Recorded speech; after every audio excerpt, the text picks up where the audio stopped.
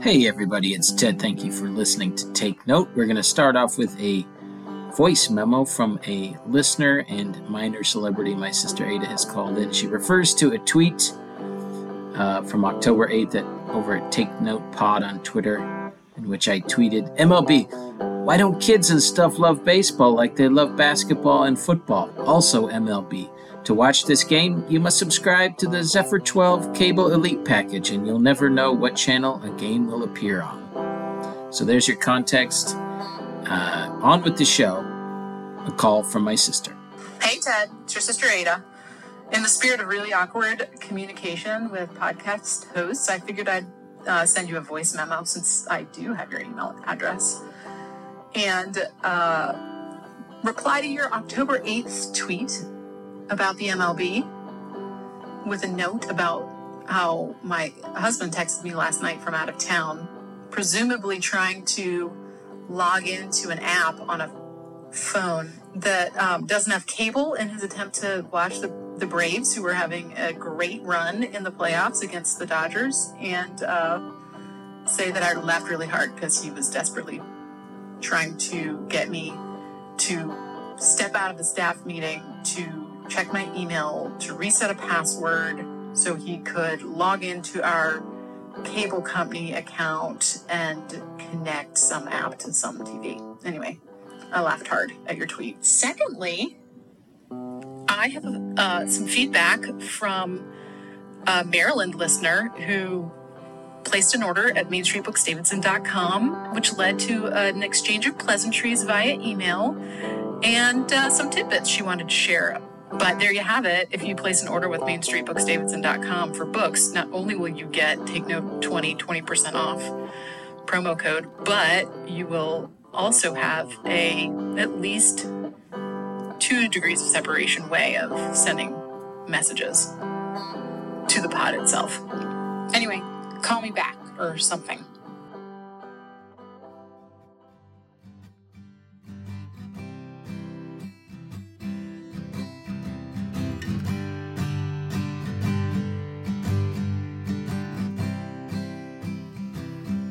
Welcome to the latest episode of Take Note. Thank you to Ada for doing our work for us. Hello, Adam.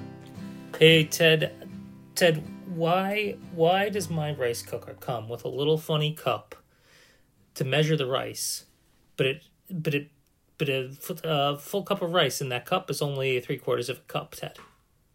Why does that happen? Well, maybe you only need 3/4 of a cup, and everyone always does a full cup, so they're helping you out there. Why don't they just change the little mark on the inside? Anyway, I'm doing all right, Ted. Having some rice cooker issues. Don't even get me started with the little song it plays when you select jasmine rice. Okay, no more songs on appliances. Can we all agree on that?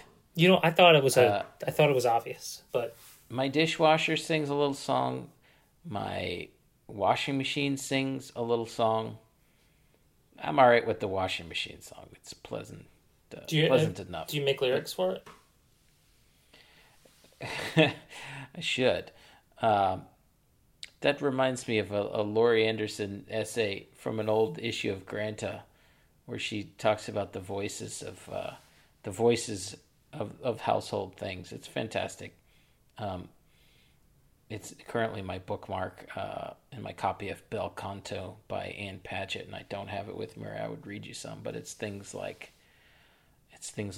washing machine says, "Hello, goodbye. Hello, goodbye." Things like that. It's pretty awesome. My rice cooker says, "Twinkle, twinkle, little star, jasmine rice is how you are." No long-term neighborhood borders. Don't forget the cup is only 3/4. Oh, somebody's been reading how to write one song. All right. Every episode, we do ask each other a simple question that can have such a wide variety of answers. Adam, what do you got? Overheard in the corn maze this weekend a concerned dad announcing to the the corn maze usher, for people that can't find their way out. He goes, I think we're relatively intelligent.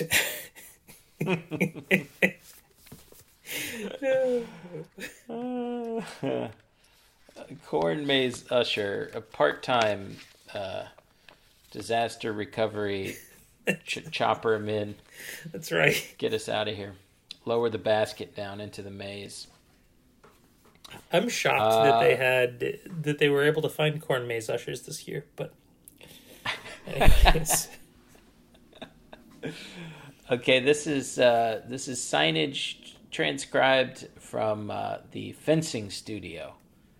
The fencing studio where my son is taking fencing. Yeah, think about that.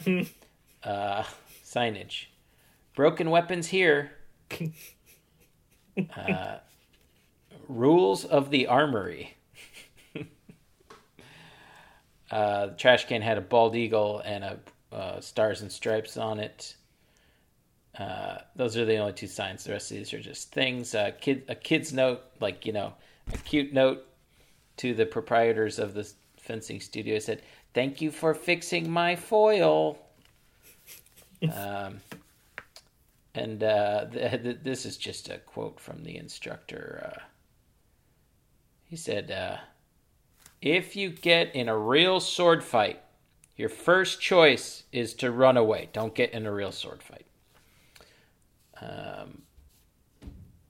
Yeah, those are some notes from the fencing studio. That reminds me, I've just finished reading two different memoirs. Broken Weapons Here and Rules from the Armory. Recommend them both.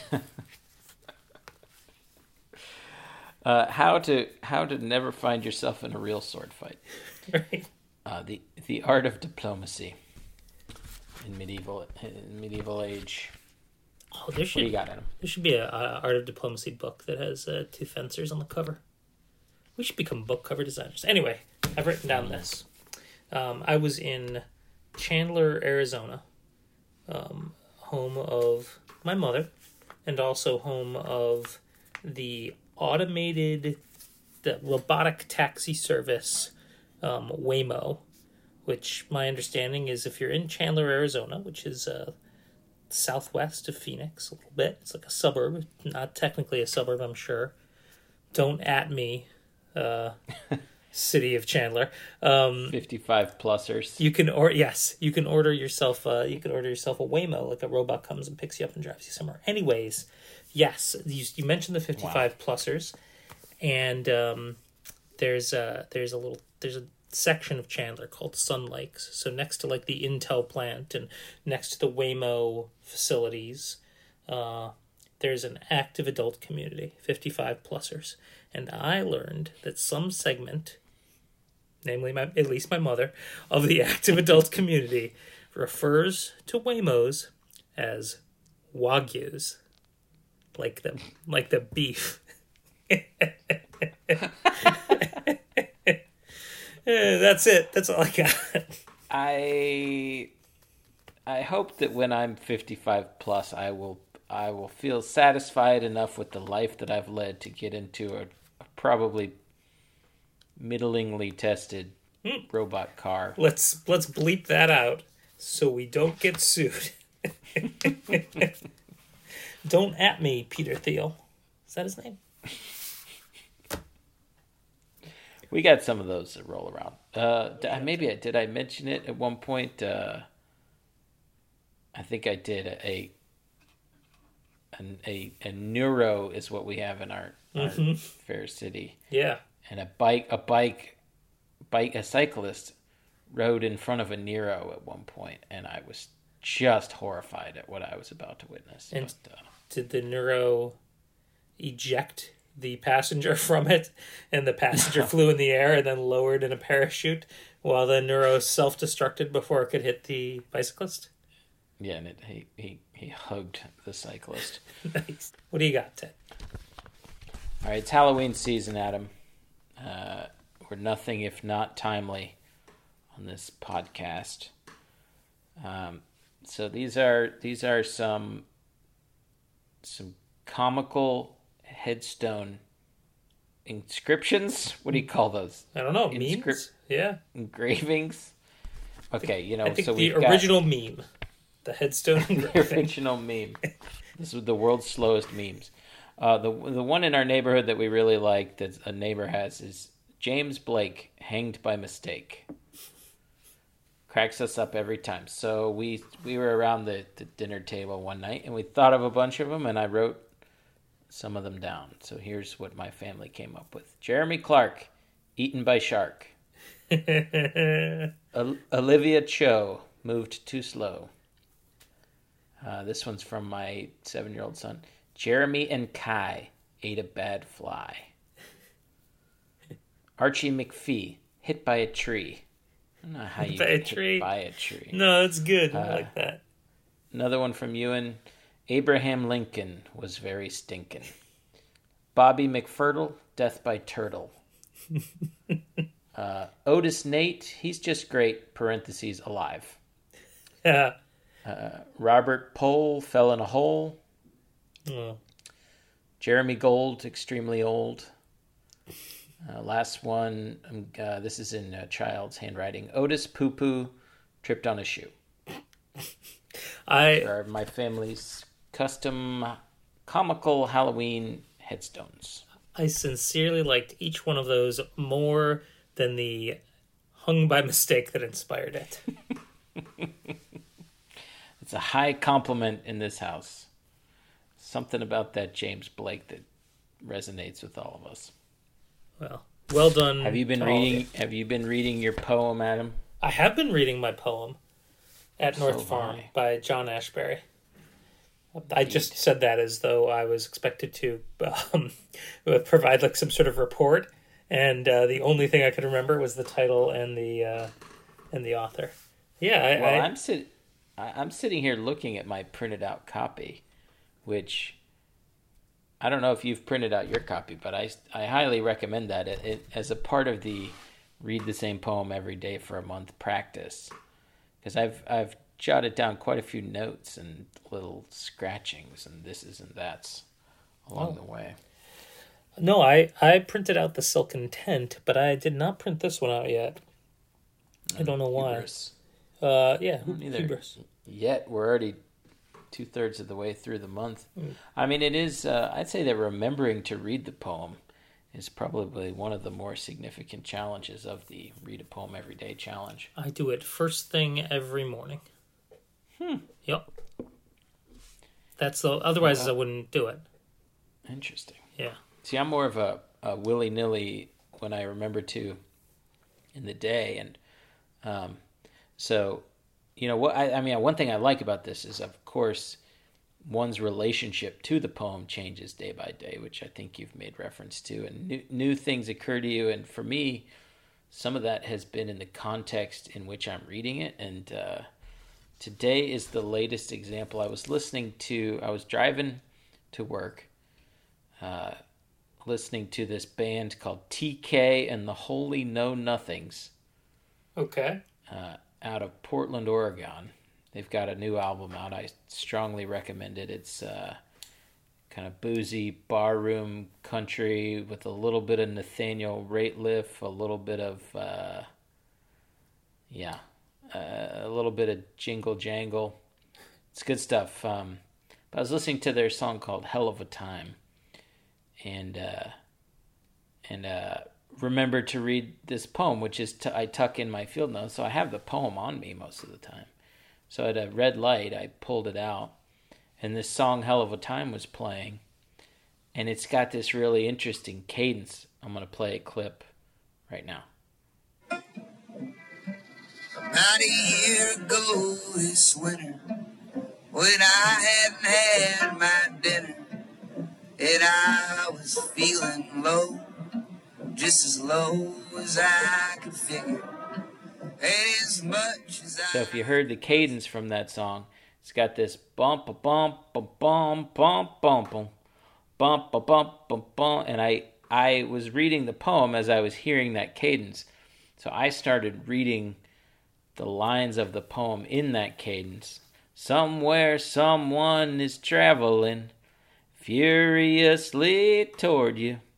at incredible speed, traveling day and night. It's not perfect, but that even changed my relationship to the poem again, which I thought was really interesting and cool. And I might sit down with a guitar and find out the chords to that song and just try to play like the whole thing as a song. So that was fun. That was my contextual poem reading of the day for today. That happened today. So has the poem changed for you, or are there? Yeah, I mean, do you have theories about the poem? I have theories without. I don't feel like any of them. I don't feel like there's a right or a wrong, but I like creating a little. I don't know. I like puzzling. I don't do that as much. I haven't created a narrative that I think it is. I would say the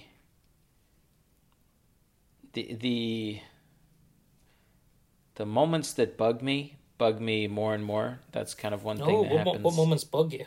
Well, there's a line where he says, "The streams run with sweetness, fattening fish," and I just dislike and don't understand how a stream can run with sweetness. To me, there's nothing sweet about a stream.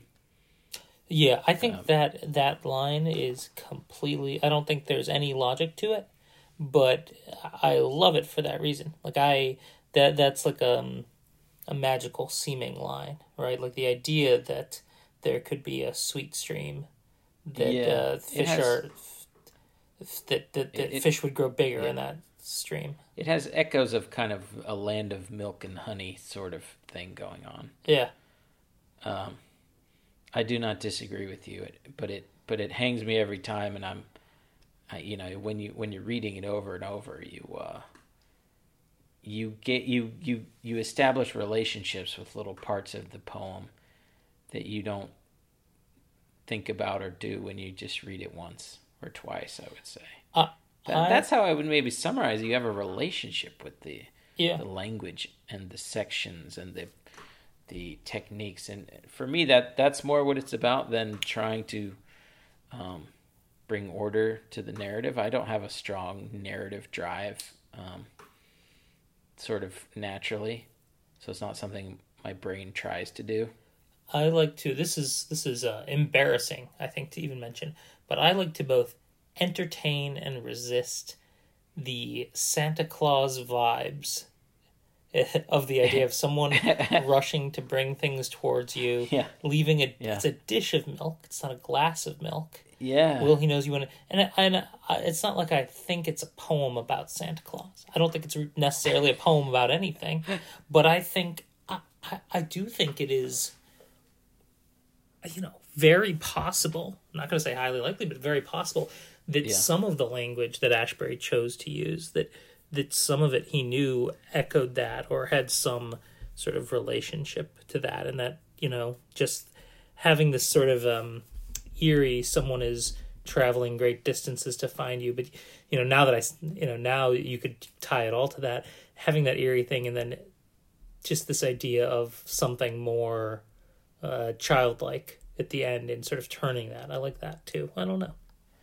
Well, I mean, I hadn't even honestly literally thought of the Santa Claus connection. I think in my mind there's kind of almost like a magical lion vibe, like an Aslan from the Narnia Chronicles, kind of pacing over the landscape at incredible speed, traveling day and night. Will he know where to find you, recognize you when he sees you, give you the thing he has for you? I mean, the Santa thing is all about you're special. Someone has something for you. You've earned it. You're worthy. So I think the Aslan thing fits into that. I don't know. The idea of fate kind of keeps coming up, where it's like this, like I have tended to think of it more as like fate hurtling towards you, or even death. Yeah, and the farm where nothing grows but the granaries are full. It's this safe place. It's this inexplicably safe place, and so the idea that someone's rushing towards you does just feel like some sort of invasion or something. I don't know. I really do want to backtrack on that Santa. I just want to state again, I don't think that this is a poem about Santa Claus, and like I said, I was embarrassed to even say it, but it's the relationship is that kind of like, once that little idea gets in your head, like, and you read the poem every day, whatever that idea is, you do have that relationship with it, right? Well, now every other time I read it, it will be a Santa Claus poem. I wanted to ruin it for you before we got too far along in the month. I will ruin the entire month of November for you by telling you that I'm thinking about trying NaNoWriMo again. National Novel Writing Month. We did that a few years ago. Remember those great novels we wrote that year?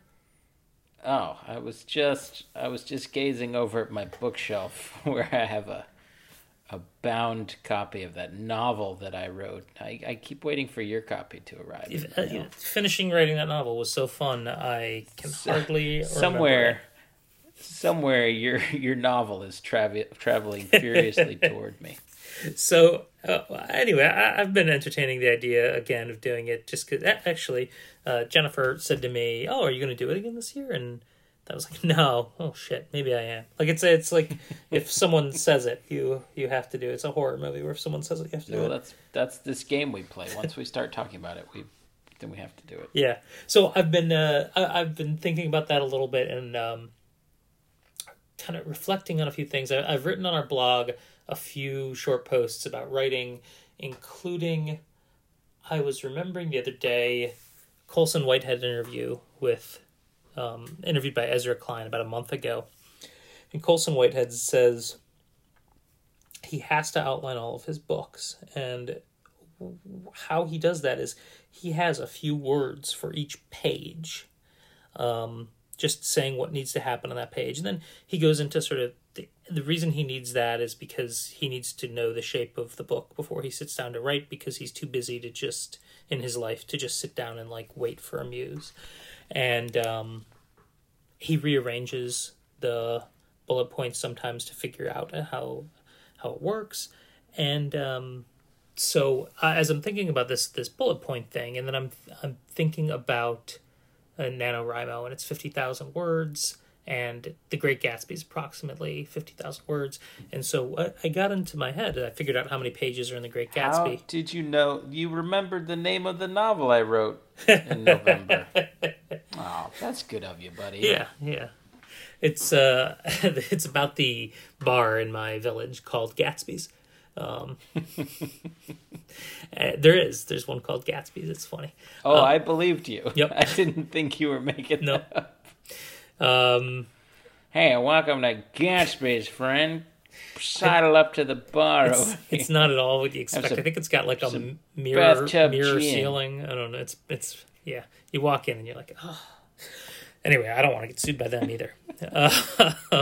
So anyway, it just got me thinking that if he writes outline so he knows what's going to happen on every single page, and Great Gatsby is about 50,000 words, and that's the amount that you're going to write in National Novel Writing Month, that you just all you need is a list of 135 bullet points to write a novel, right? That's how my head starts working. Like there's some secret mathematical equation to writing a novel. And then it's just math. Yeah, exactly. And then I think there was a Franzen interview, again about a month ago or something, where he just says, "Oh, like all I do is," and none of these folks are saying it in any way to make it sound easy.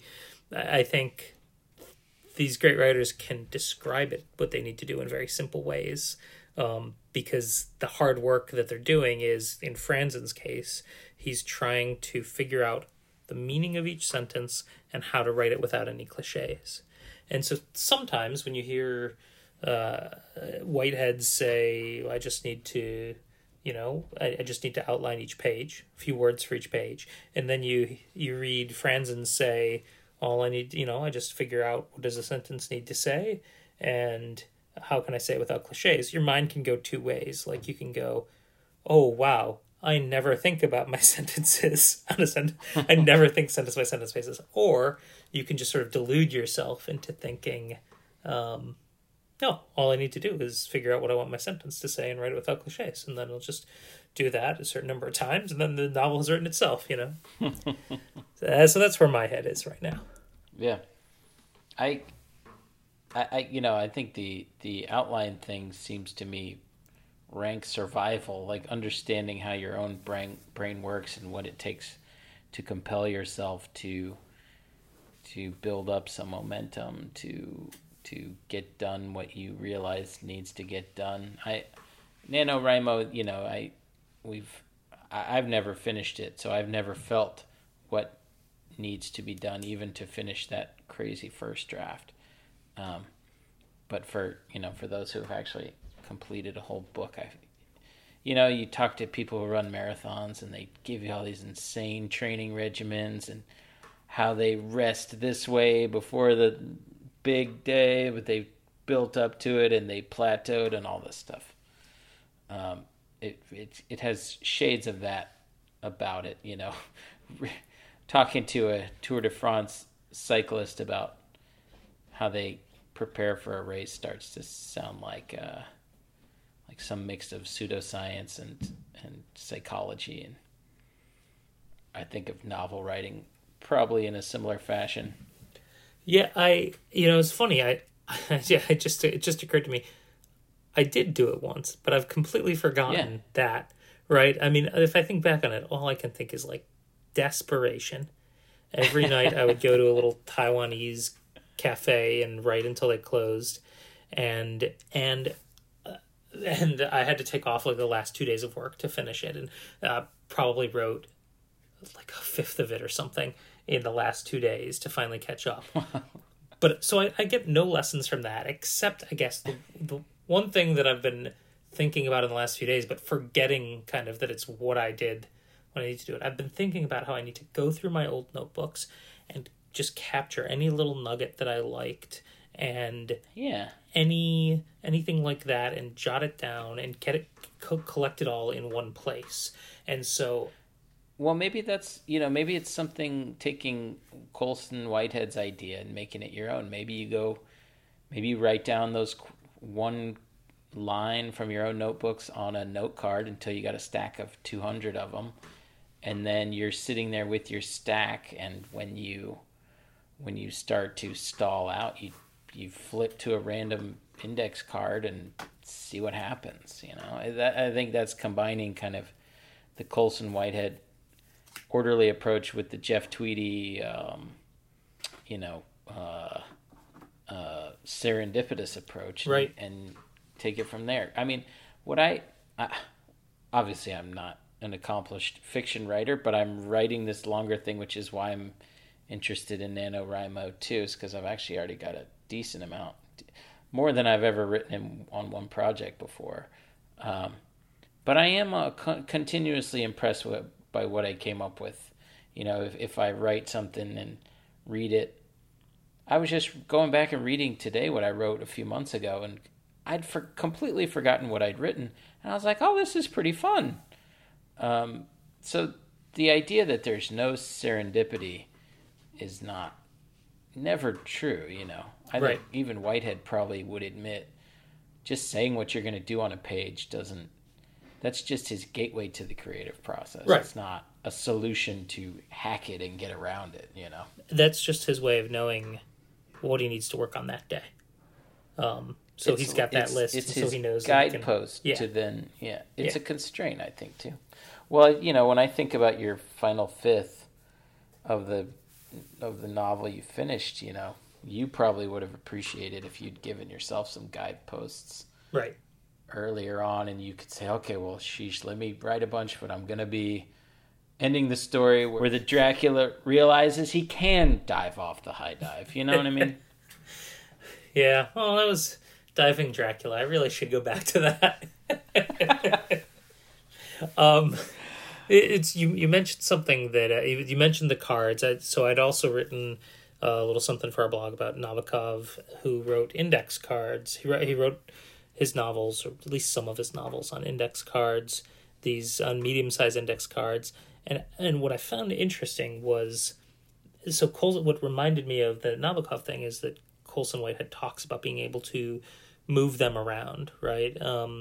But you take your little outline and you can move around what happens to figure out how the story needs to go. And it reminded me, I think that's part of why, maybe all of why, Nabokov wrote scenes on index cards so that he could rearrange things. And as I was looking for, the source for that to write the blog post, I found someone who wrote without a source, and so I wonder what the source is, and I wonder how much truth there is to it. Two things: first, that Nabokov would shuffle those cards and create some serendipity and see how things worked together in an unexpected way. And for whatever reason, that I don't buy that. I just don't know. I just don't know that I buy that. Yeah. And although, probably true, it just doesn't ring true to me. Like, I don't think somebody made this up. Then the other thing that he wrote that was this, now, and Colson Whitehead did say this, but in this blog about Nabokov, they said that part of the reason that he did this was because he had trouble writing middles. And Colson Whitehead said the same thing. Colson Whitehead needs an ending, and it needs a beginning, and then can figure out the middle as he goes. And again, I find that almost a little hard to believe with Nabokov. Not that he would have had a hard time, but that he would have admitted that he had any sort of hard time writing the middle. But maybe it's a truism of all writers, right? I mean, maybe, again, most likely the blog post is true, although I just find it hard to imagine Nabokov saying something like that. But I liked that little echo, and again, it makes me think, there's a way that these successful writers have just figured it out. Middles are hard to write. I need to figure out the end. Colson Whitehead today and Vladimir Nabokov 100 years ago, and Jonathan Franzen comes along and just says, just figure out what your sentence needs to say. And, like there's just some equation that you can use. Yeah. I mean, it's incredibly fun to talk about all this stuff, which is much more fun than doing it. I was talking about it.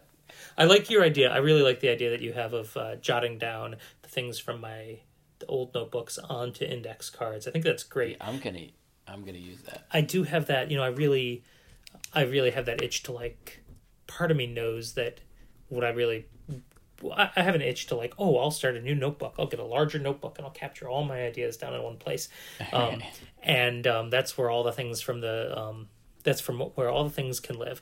But what I actually think is like the thing to do is to just in the NaNoWriMo How to Write a Book in 30 Days book that I read 15 years ago, they say this: you just start a doc file with all of your ideas, and then when you start writing your novel, you write that in a different doc file and you refer to the other one. And I think really that's the way that I believe is probably the most effective way to do it. But as stationary lovers, we always want like an excuse to like, get the perfect notebook. And the index cards are a nice a nice middle ground. I think I get to buy a bunch of 4x6 index cards.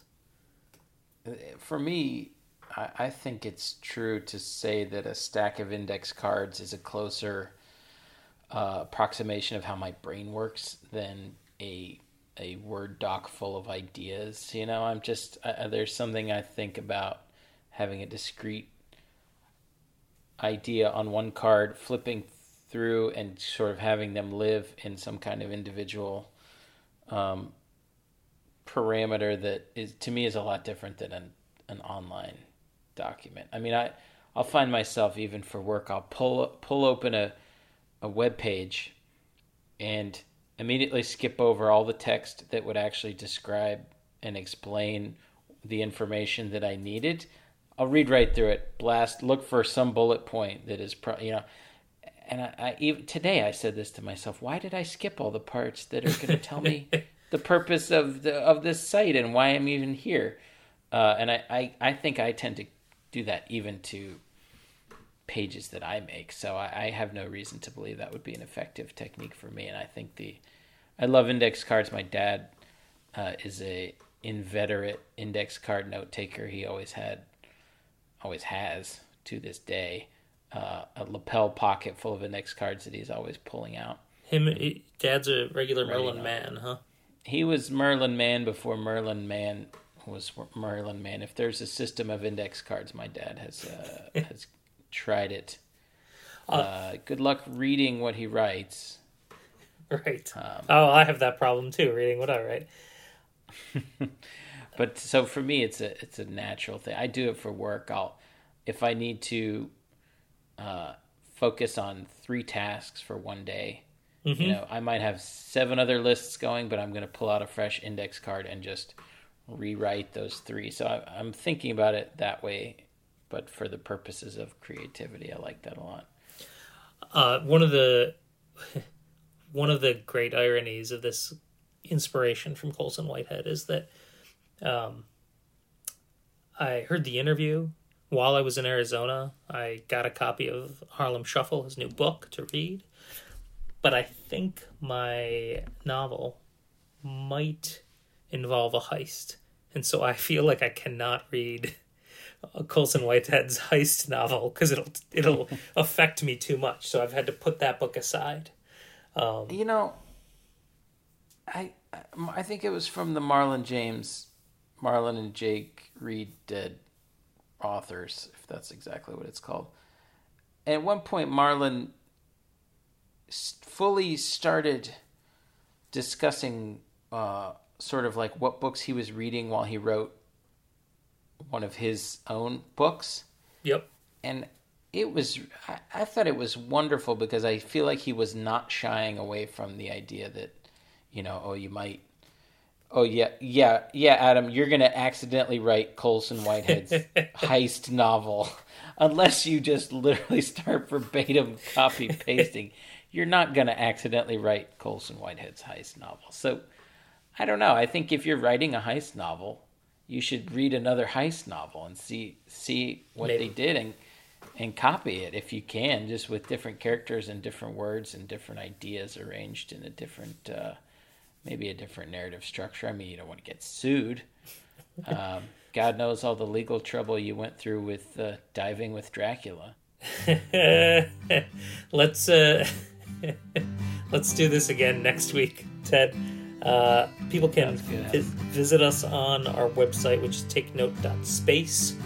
There Lots of great new blog post content over there. Yep, there are, and by the time you hear this, we'll probably have dropped that habit. So go check us out at takenote.space and see how frequently the blog is getting updated. I bet there's a lot of activity about a week before you're hearing this. You can also send us a tweet. Follow us on Twitter, TakeNotePod on Twitter, and I don't know, write a novel next month or this month, whenever you're hearing this. Do it. We will see you when we see you.